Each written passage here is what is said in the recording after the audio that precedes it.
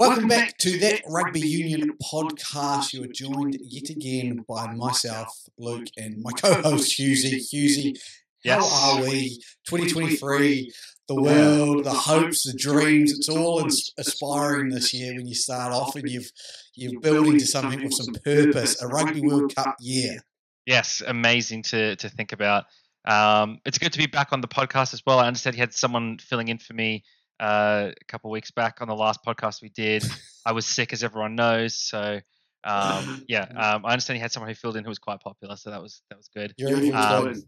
I've been told. A devilish handsome version of you. That's what I got told. No, really disgusting, grody looking.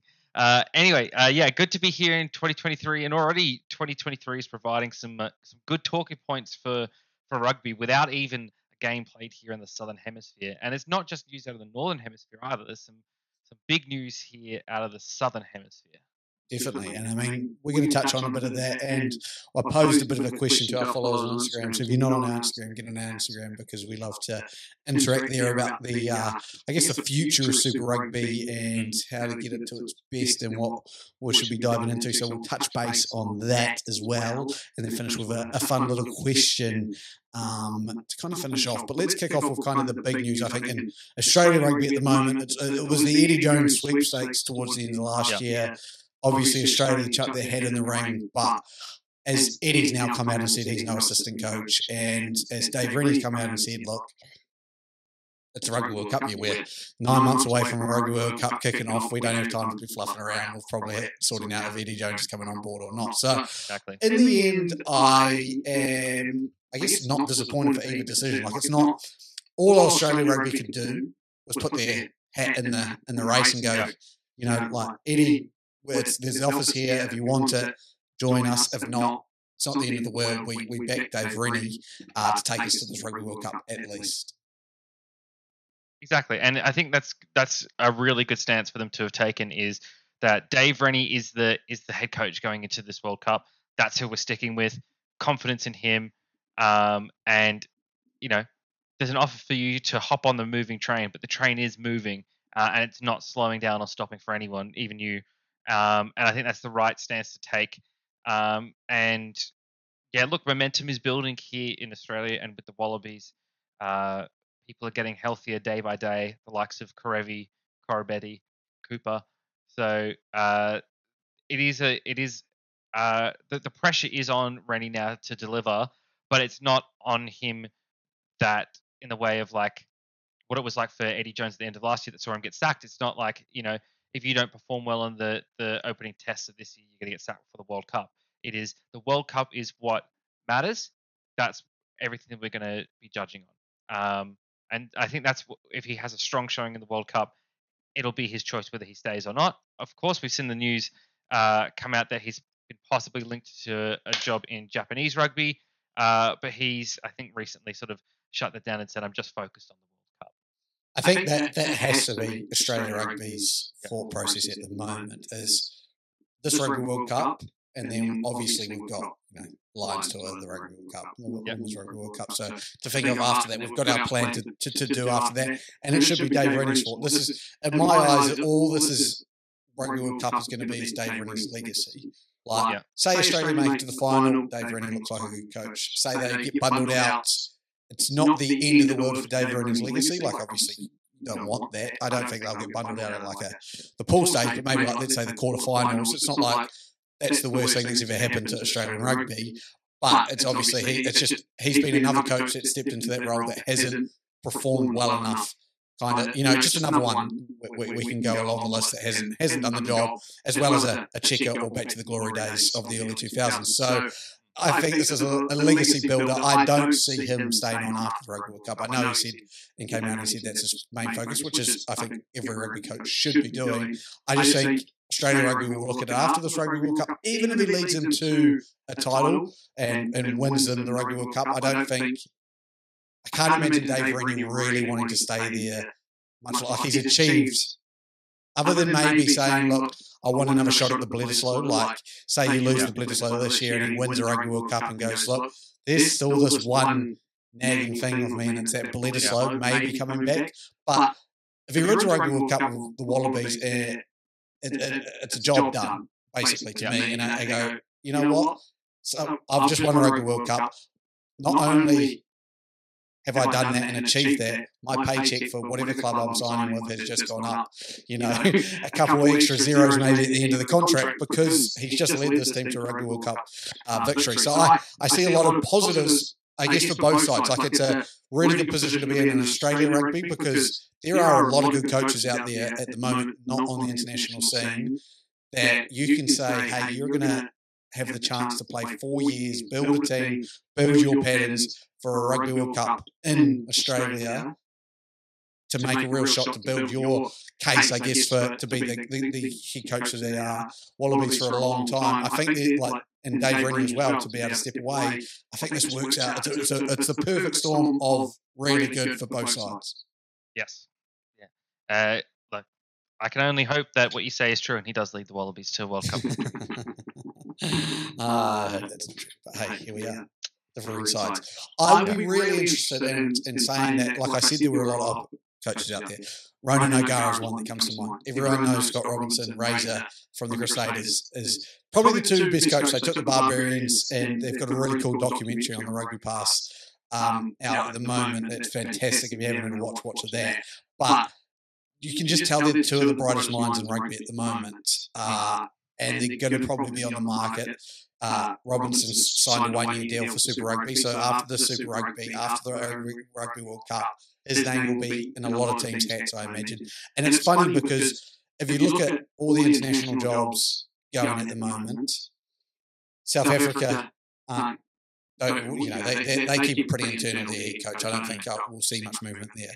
England have just gone and given a 5 year deal to Borthwick, so we won't see that. Gatlin's come back for Wales. I don't see him moving anytime soon.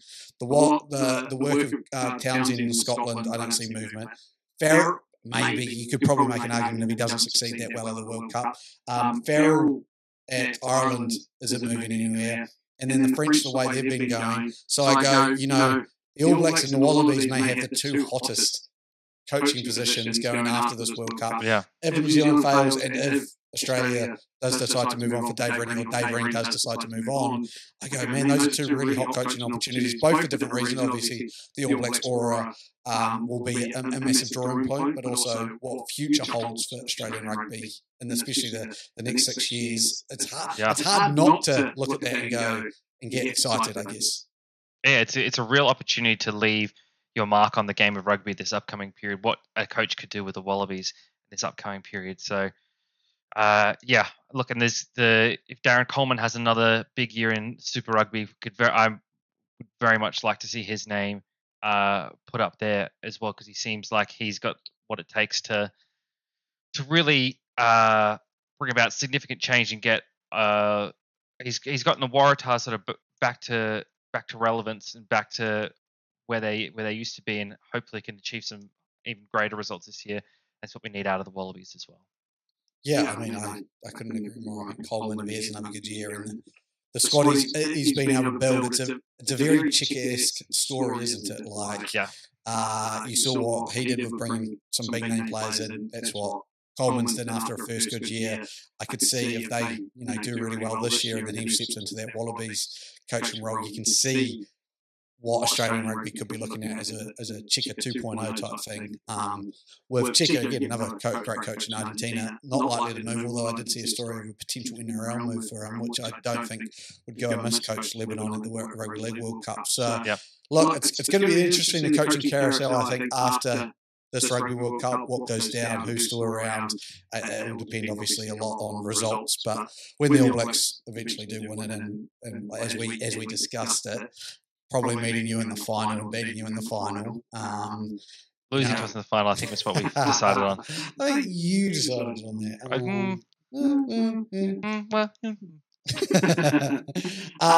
Talking about the All Blacks, Brad Weber is a player on the tips of sometimes in New Zealand rugby, because he is one of the many that are looking to probably leave after the Rugby World Cup and make that money. And I think after every World Cup, New Zealand rugby goes through this a little bit like an exodus of players leaving, because the aura of the black jersey so much, the aura of the black jersey and the Rugby World Cup is orgasmic for some New Zealand rugby players. It is the be all and end all of their rugby careers. So what you're saying is that it's orgasmic for New Zealand rugby players. You guys didn't even make the final last year. So what you're saying is New Zealanders. We didn't. Well, it's our last World Cup. Sorry, I should say. Nor did you. Yeah, but you just said it was orgasmic for you. It wasn't orgasmic for me as a Wallabies fan. But I mean, I guess you're probably used to finishing before reaching the finish line. Is that where you're going with that? I see that. That was nice. Yeah. Nicely done. I'm glad I interrupted you so you didn't get that away as smoothly as you would have liked it. Yeah, well, neither do you. So not from reports I've been hearing. Yeah. No, but what we are saying is after Rugby World Cups, we do. Yep. The All Blacks tend to lose quite a lot of talent. I think this may potentially be the biggest loss of talent we have ever, just with the amount of money getting thrown around in Japan, with the age bracket of this team currently. It'll be really interesting how the New Zealand, team goes from there. And I know Brad Weber wasn't a big part of the All Blacks make-up this year, didn't even make that end-of-year tour, but he has been a foundation in the All Blacks, played enough games to deserve, a bit of recognition in his ability and say, look, if we lose him, Shannon Frizzell, Richie Mo'unga, we already know, that's 3 or 4 really good ones. Bowden Barrett has already asked for an exemption to play, so chances are he'll do something overseas. We know Adi Savia is doing a gap year, so we know all of the things like that are coming. I guess it's going to depend on who is out. I imagine this is Sam Whitelock's last World Cup. He's 35. If he marches on to 39, it'll be very Brad Fawn-esque type durability, but I can't see that happening. So I imagine he'll take some big money in Japan. And the fact that the Japanese just absolutely love rugby at the moment, loving the talent. It's not too far for the New Zealand Australian rugby players to come back home. It's a massive draw card at the moment. So will be really interesting to go along with the coaching carousel is the player carousel that comes from the Rugby World Cup and where players head. What that will do is, add dimension to Super Rugby this year, what teams are looking at. And I said it in our last one to watch was Xavier Rowe from the Chiefs, who is their backup halfback. With Brad Weber potentially leaving, he won't be with the Chiefs from next year. So do the Chiefs go, well, look, as much as we want to win a title, we also need to prep for the next 4 years as well when we have this guy playing. So it will be interesting to see how Super Rugby going, but I'd love to get onto that topic because what I kind of put out to the world was, look, Super Rugby's not at its peak. It's definitely not at the dip it was probably pre-pandemic.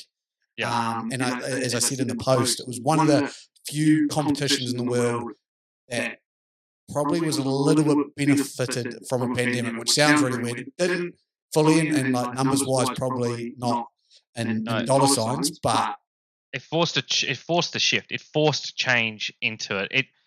A lot of leagues did what they could to just get through the pandemic and then get back to normal as quickly as possible. And there are a few businesses like that as well. But there's also been businesses that have just been transformed. And in fact, a lot of the business world have been transformed, and the whole world has been transformed by COVID. Working from home, things like that, different innovations. And that's what Super Rugby has had to do. And I think it's given them a bit of an appetite for innovation and seeing that, just staying the course isn't the best path. You as scary as change can be in taking a risk, sometimes you've got to do it to survive. Totally, yeah. And I mean, that is a big thing, and I think that you worded it perfectly. It was kind of forced change that has worked out for the better, I think, from where we were and where we were going. But I posed the question to our followers, how do we get back to where it was in those early 2000s where you had just crowds turning up, players wanting, to play and put on the jersey, and being, I would say, the premier competition of world rugby. Because I would look now, and from watching the European Cup Championship, the Heineken Cup, and watching the URC with the South African teams in it, I would say the URC is probably the premier club competition. Even with the South African clubs inside. With the South African clubs in there. Again, take them away, I don't think so, but with those South African clubs in there, even compared to the French, the top 14, purely because I think there is so much more depth in that URC of players. Like, there is just talent galore playing in that competition at the moment, whereas top 14, you have about 4 or 5 good sides, and then the strugglers. So I'm really interested to kind of see how do we get Super Rugby back to the top. And it was interesting, I put in in the little image, and I'll probably put the image over Hughesy's face so we don't have to look at him anymore, is like draft. Do we need to look at it like an NFL draft type thing? Do we need to get some hype that way? Expansion.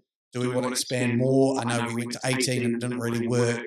Or just commitment and is commitment and just saying, look, we'll stick to Super Rugby. We'll be like this for a while. I am releasing a video. Get onto our YouTube. I'm releasing a video on Saturday or Sunday for how I would do it and what I would set up Super Rugby like to make it successful. But for now, I'm just going to run through kind of some of the points that our followers on Instagram have gone through, and let's just discuss that. So draft was quite favoured. I think there was a draft system would work really well. What someone, one of the commentators said, and I'll get the name and probably do a post about this later, but he said a draft system works really well, but also if we did a salary cap system, which there is already a salary cap system in place, we just don't hear much about it, but a salary cap system and where you got exemptions for if a high draft pick came through your ranks but didn't play for you. So say, let's go with Sonny Bill Williams. The next Sonny Bill Williams is coming up, has come through the Waratahs, factory. He's come through his youth systems, played under 16s, played under 18s. Decided, I would love to see hey, you can decide to declare for the draft or you can sign on, so you don't actually have to. You could sign a contract pre-draft, so it wouldn't be necessarily all the best prospects if they already sign on. But again, let's say for this argument, it's just anyone under age 18 goes into the draft. Say he gets drafted, then the Waratahs system, because they've brought him up, would get salary cap dispensation. Now, there'll be lots of other ways we can do this, like I just discussed there. Your thoughts on that? I was just thinking about that because there are some, because I think a draft could work, but not just a pure draft like what we see in American football or even like AFL. What I'd love to see with a draft is that if you have, because it is important to develop players as well, and these clubs at the moment are the development pathways. I think what clubs should be able to do is you can have a 1 or 2 player thing where you can sign them on before the draft, but you forfeit your draft pick for that player. So say, for example, like you said, we'll call this player John Smith. Has come through the Waratahs ranks. The Waratahs have got, we have several rounds of draft. Say they've got, if NFL draft's got 7 rounds. Let's say 7. Yeah. They've got 7 draft picks. They really want this player. They have to forfeit their first round draft pick in order to sign this player. And so that means you might not be able to draft all the players within your own system. But you can at least secure that one player that you think, okay, this guy, he's needed.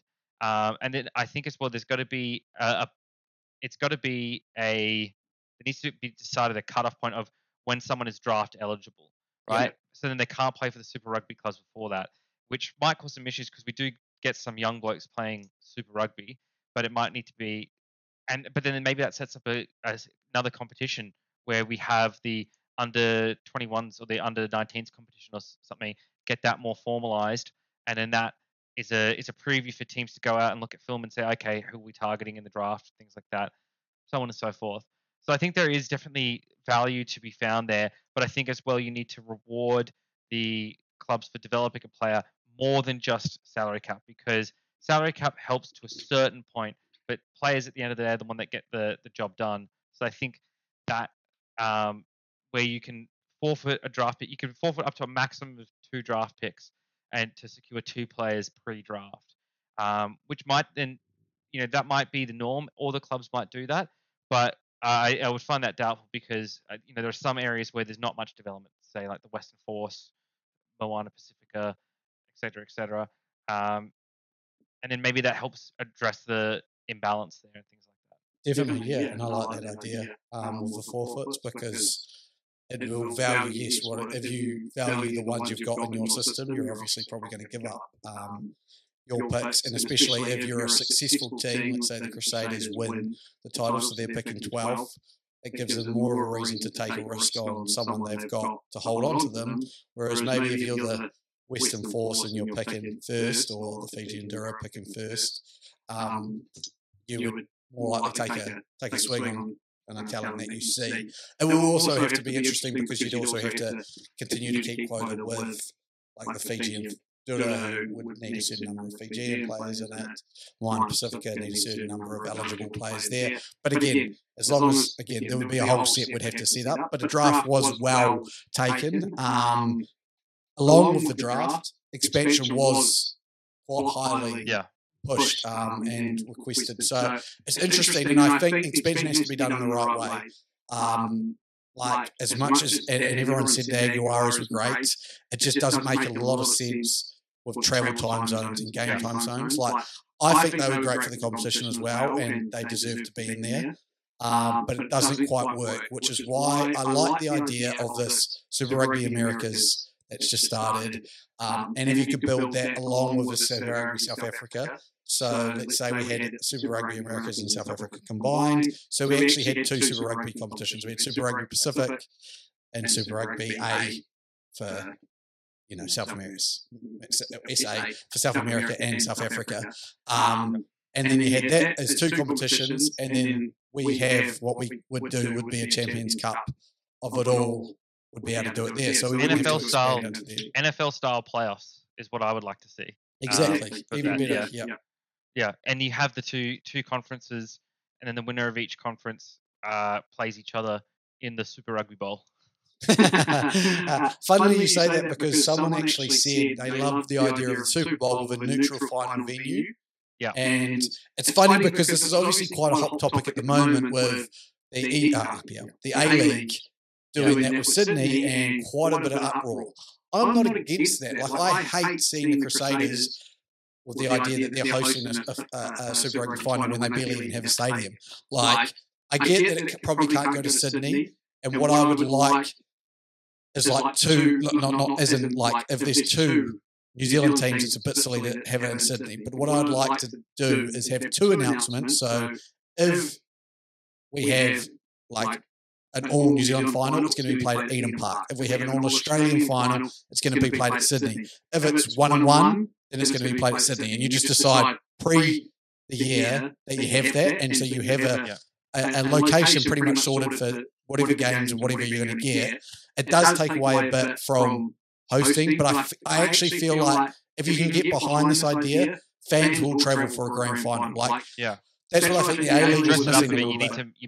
You make it exciting, like the Super Bowl announcement. Like, it is a big bidding process, almost like the Olympics or the Rugby World Cup kind of thing. So yeah, that's what you got to make the whole process like an attractive thing. Yeah, it's an attraction, really, isn't it? You're trying to get tourists in there as well. You're trying to make it so if an American comes to travel, like one day we'd probably both love to go to the Super Bowl. Like, it's not something that, even it wouldn't matter what two teams are playing, ideally, Pittsburgh versus the Falcons. But if it didn't happen, I'd still be going to the Super Bowl. It's the same thing. You want an American going, oh man, I'm going to the Super Rugby Bowl. Like, it is something you want to build like that. So totally agree with you. Halftime show, exactly. Stan Walker just build it up. Yeah. Guy Sebastian, mate. Guy Sebastian, sorry. Yeah, look, I mean, the NRL does it really well with the NRL Grand Final. Now, that's in Sydney. That makes sense for them to do. It's a little bit less geographically split than Super Rugby, and that's one of Super Rugby's strengths, is it is geographically split. And yeah, I think in fact you have a it's hard to do because you don't know who's going to be playing in the finals. And in fact, what I would say is that it even would, to have a neutral final venue, you would even need to readjust the whole final system. And I don't think a readjustment of the whole final system would be a bad shout out either, because what I think is, if we take a step back from the Super Rugby Bowl, right, with Super Rugby Pacific versus Super Rugby SA, you could have, just within Super Rugby itself, the Super Rugby final, the grand final, be played between two conferences. Similar to sort of what we had even during COVID, but this time obviously it's with crowds. So you would have the Super Rugby AU playoffs and the Super Rugby NZ or Aotearoa. You know how to pronounce it. Aotearoa. There you go. Playoffs, although those two conferences, and then the winner of the conferences play each other. I think, as much as I love watching the Australian Super Rugby teams play the New Zealand Super Rugby teams, I think that's a better way to do it rather than the mixed finals, where it could be an all Australian final or an all New Zealand final. I actually really like that idea as well. I still think you'd have the Australian and the New Zealand rugby teams play each other. So yes, during the regular season, absolutely. During the regular season, exactly like you've said it. And you may get a divisional where you've got the NFC South with, the Tampa Bay Buccaneers making it in as an 8 and 9 team. You may have an Australian team or a New Zealand team who makes it in who aren't as good as the second Wallabies team, but because of the schedule and everything, I don't mind that. I definitely could get behind an idea like that where it was clear cut. See, what I'm annoyed with, again, I've looked at the draw here for the Super Rugby 2023, is you play every team once and you play 3 teams twice. Yeah. And it's meant to be 3 rivalry games, Why are the Waratahs not playing the Reds twice? Because you can't tell me that's not one of the biggest. It's the Brumbies, the Reds are your 2 biggest rivals. Yeah. And it's not down as. I get that they played twice last year. But if you're making it, don't call them rivalry games. That's not right. You're not you're playing the Dura. The Dura are not your rivals. I was like, that's weird too, rugby. You've missed the boat on that one.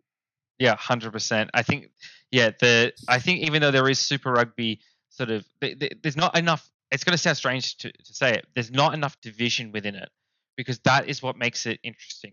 Unless you're going to go for an EPL style league, which I don't think suits rugby, where everyone's sort of all in together, and but then you get the rivalries from the top teams and then the middle of the ladder teams and the bottom of the ladder teams. There's sort of an informal division within there. I don't like that. I think we need to be more like the NFL, and I think even the NRL could benefit from that a little bit as well. But I think Super Rugby AU, it's already got it there within itself with how it's structured with Australian and New Zealand teams, right? I mean, we used to have, when South Africa was in, it would be the winner of the Australian conference, winner of the South Africa conference, winner of the New Zealand conference, and then the 3 next highest seeded teams. Splitting it, have, as you say, everyone play each other during the regular season, and you don't even need to have all the Australian teams play all of the New Zealand teams during the regular season. I would much rather have every Australian team plays each other twice, and then every New Zealand team plays each other twice. Then you play X amount of New Zealand teams, and you play half the New Zealand conference teams, and the New Zealand teams play half the Australian conference teams, and then you switch the next year, how the NFL rotates through the divisions. You get a home game and an away game against each Australian team, and then every year you either get 2 home games and 1 away game, or 2 away games, 1 home game. Again, switching with all the New Zealand teams. I'm sure there's a way that the schedule makers can work it out. That's what they get paid for. And then you have your finals. There's 6 teams in every conference, right? Let's say Fiji comes to the Australian conference, Moana Pacific goes to the New Zealand conference, right? So you have 6 teams, top 4 go through into the finals, 1 versus 4, 2 versus 3. Play that through, then the winner of Australia conference versus winner of New Zealand conference. Boom. Easy, entertaining, and then each year you just switch between Australia and New Zealand for where the finals held. And then that way you get equal exposure in both places. Have Super Rugby thought about employing us? Because if they had after that, it's just that it is just that easy. Come up with great ideas here. Yeah. But even if they don't want to full-time employ us, just some season tickets or something like that. couple of boxes of beer, we'll be good to go. Yeah. The thing is, expansion. We could do all of this we're discussing and expand on what we've got. Exactly. Someone quite rightly put in there, Townsville could easily host a team.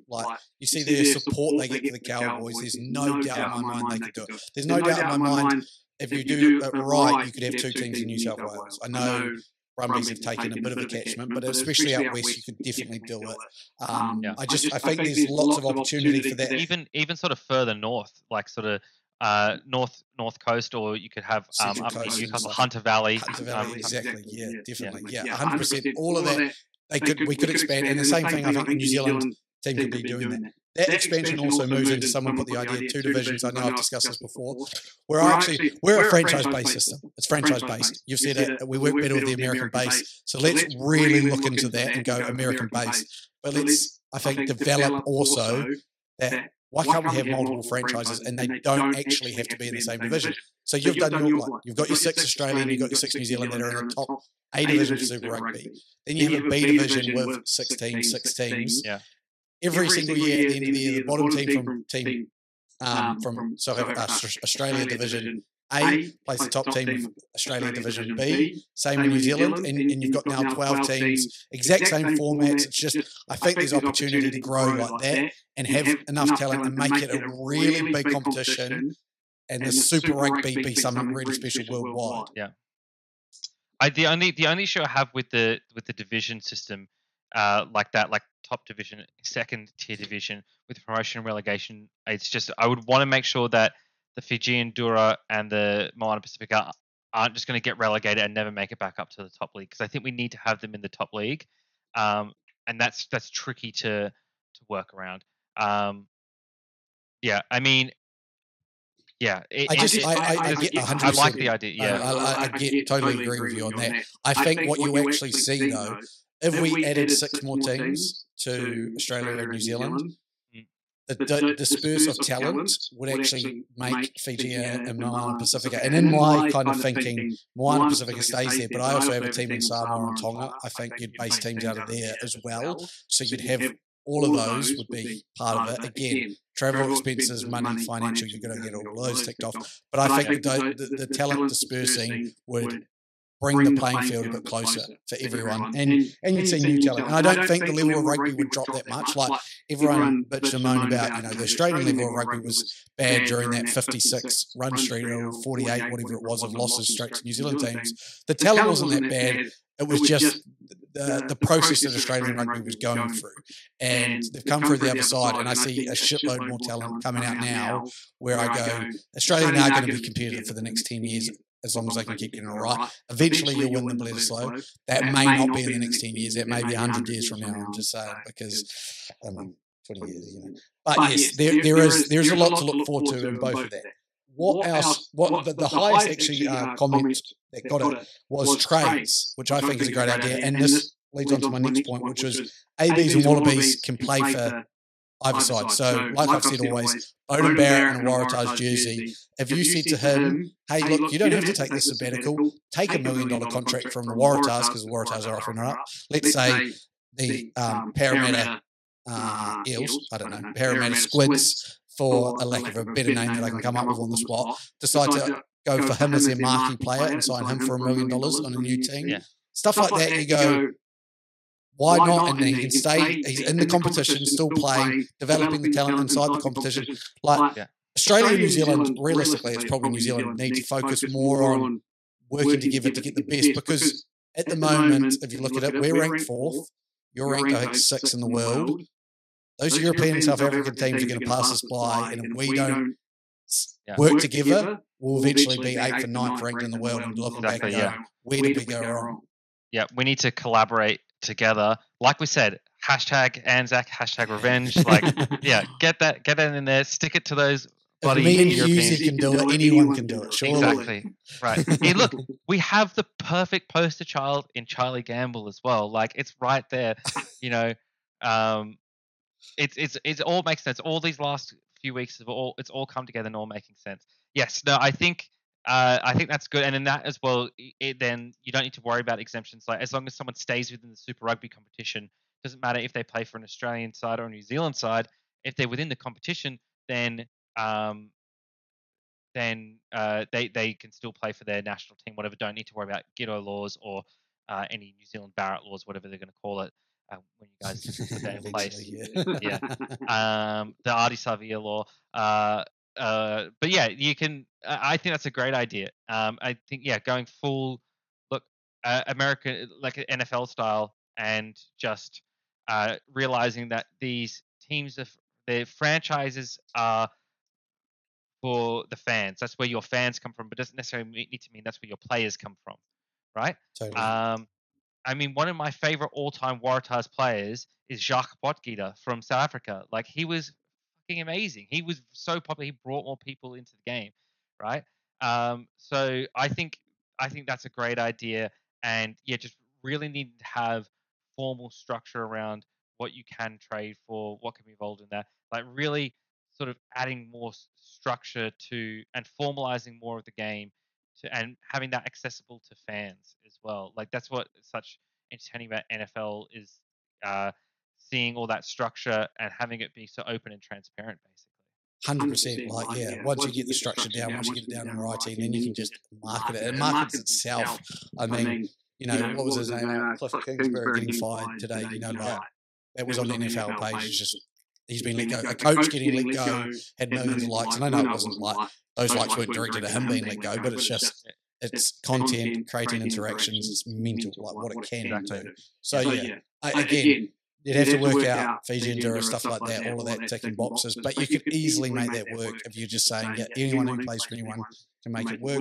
We're pushing the Pacific even more with, opening up a Samoan and a Tongan team, all of that stuff. There's a lot I think can happen from what our fans have said and what we've come up with. The last one, which links well with the NFL, is a better fantasy system. I know there's fantasy out there, but NRL does this really well. It gets a lot of people hyped. NFL does it even better. It's the biggest Super Coach for NRL is like a big one, and I think that works really well as opposed to like NFL style fantasy. I don't know too much about Super Coach. I got a bit of an informal education from my cousin a couple of years ago, where it's just like you pick your lineup. Right, but you have a certain amount. You have your own salary cap. It's like your own manager, and then you have to set your squad every week, and you don't pick away from other people or whatever. You just choose the different players. I think that's a great system. I think that's really great for Super Rugby, and then it just depends on how you score it. Like they've just got to come up with a solid scoring system for that. Like how are your props going to get points and things like that. Yeah, but definitely there's 100% ways to do it, and it's such a big part of NFL and even NRL now. I mean, I do NRL fantasy with a bunch of mates every year. We've done it for the past 6 years, and it just brings it. Like I will watch a game just to see if my player's scoring points, rather than actually giving a damn about the result, which.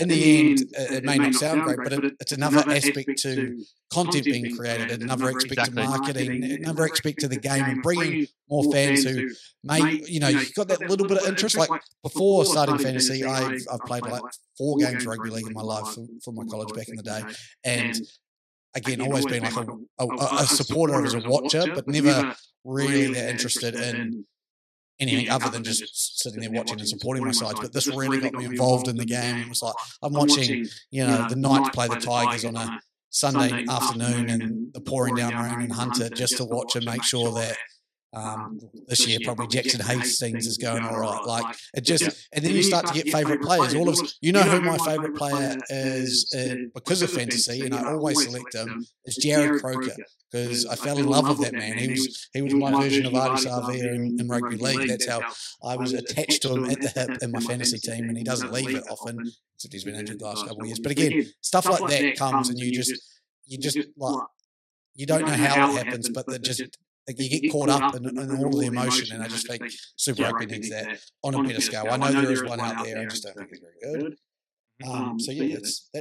That's all the points that you guys have made. Make sure you check out my video Saturday or Sunday, probably going over to Sunday when I'm finished editing it, on what I would do with Super Rugby and how we can fix it / how we can set it up for prosperity in the future. Final question for the podcast. I put this in there because I was having a think and I went, right now in this moment, we've talked about, new club expansion. If you were starting a rugby club, who would be your first signing? Who would be your marquee signing? I said the Parramatta Squids have signed Bowden Barrett as their marquee signing, but Hughesy, who would you sign as your marquee signing? Having a think for our listeners, that's code for Luke was stuck in the toilet for a while. If I was starting a club right now, who would be my first signing? Look, it's actually pretty easy for me. It's Angus Bell. He's very young, but he's very talented. Rugby clubs are built from the front row, right? Successful rugby clubs are built from the front row. Everyone knows this, right? One of our top 5 players this year, I believe, was Ellis Genge, and he was the reason for so much of England's success. And it's a domination in the scrum, but also just hard hitting forwards. I think it's great. But Angus Bell is young. But the other reason I would say he would be my first signing. It's because he's so as fantastic off the field as he is on the field. He does incredible work with disabled children and things like that. Lots of charitable outreach, and I think that's exactly what you need for a club. And this is why I think NRL clubs are a bit more popular than Super Rugby clubs at the moment, at least here in Australia, because they are part of their local communities a little bit more than what the Super Rugby clubs are. And that's that's part of what needs to happen for Super Rugby. But if I'm starting a new club, I need to integrate my myself, my club into the fabric of the local area. Right. So let's say this is like a Hunter or Newcastle based team. You know, the Newcastle not Knights, the Newcastle Bishops or something like that, or Newcastle Rooks, right? Say you're starting them up, right? You need to have your team get supporters because bums on seats, or whether they're in stadium or seats in front of a TV, is what makes money, right? So you need people to be invested in the team. Now, one of the paths for that is on the field success. He ticks that box. The other path is getting out there and making a difference in your local community, and he ticks that box as well. And then he's also young, so you know he's got his best years ahead of him as well. So longevity is a big part of it, because if I'm starting this club, if I'm making a marquee signing, I want that person to be around. I want that person to be face of the franchise for a long time, right? He would be the person I want to be the face of the franchise for a long time because he's young. He's got plenty of rugby left in him. So I think all those things, make a positive impact on the community. People become invested in the team. People start watching the team. The team has some success based on the star player. More and more people start watching, and it'll take some time as well. And so because he's young, we've got that time, so on and so forth. Hence Angus Bell. Your man. All right. Well, my man's going to be probably a little bit of a shock. It's not Ardie Savia. Yeah, well, I know. It's a surprise. It's not him. But if I'm leader of the Townsville Crocs, starting off my new team, I'm taking a young player as well, 23 years old. I'm taking the most important position on the rugby field, fly half. Yep. Prop. What? Prop? The fly half, the first five. Yep. And I'm taking English-born Marcus Smith as my starter. I think potentially going to be one of the greatest first fives to ever do it if he can keep going on the trajectory he's going. 23-year-old, splash signing. I can't speak for his off-the-field work like Angus Bell because I don't know. Well, if his haircut's anything to judge by, he makes really poor decisions. So. I can't judge haircut as well, but rugby ability, he's got it, and he's got a lot of it. He's got a lot of flair. We talk about bums on seats. We talk about the Townsville Crocs getting down to the Gator, where they watch Marcus Smith beat your Newcastle Bishops by 40 points because he kicks all your points and runs around Angus Bell. You know what, as well, but I think it depends on your location, right? So Newcastle area is that sort of very blue-collar mining area. They appreciate probably a front row a bit better. But Townsville, you think about them, who have they been watching for the last decade and a half? Jonathan Thurston, right? Someone in a comparable position with comparable skill set is going to draw more people. They want their Jonathan Thurston back, right? I think even Newcastle, if you could get someone Andrew Johns-esque in there, so like a good halfback or a good first five for them to play there as well. I think that could also go well, but I think a prop would be equally successful there due to the blue collar mentality of the region. But Townsville, they're all showy up there. They need all that flair like a Jonathan Thurston. So what you're saying is once we expand, once we pitch the idea and they give us some free tickets Super Rugby, I'll take over Townsville, you take over Newcastle because we've got the general manager part of it. Yeah. We are the GMs. All right? 100%. Love it. Yeah, we've got this. Okay, look at us. Podcasters, GMs, and contractors for Super Rugby. We do it all. We do it all on this podcast. Yeah. We know that there are some Super Rugby players out there that follow this page and listen to this podcast. Get into your franchise owners, get into your Super Rugby representatives' ears. Tell them these guys on that Super Rugby podcast, that rugby podcast, they've got some good ideas. You need to listen to them. Couldn't agree more.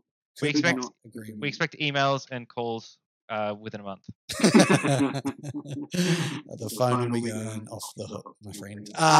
That is us for this week. We will be back next week in person to do a kind of a prediction show, a preparation for 2023, look into it, see what we think is going to happen, make our predictions. Crystal ball. Exactly. Tell you what's going to happen. I don't think we're not going to see what's going to happen. We're telling you what's going to happen, and we will go from there. So this week, though, thank you for joining us. We will see you again next week. Goodbye.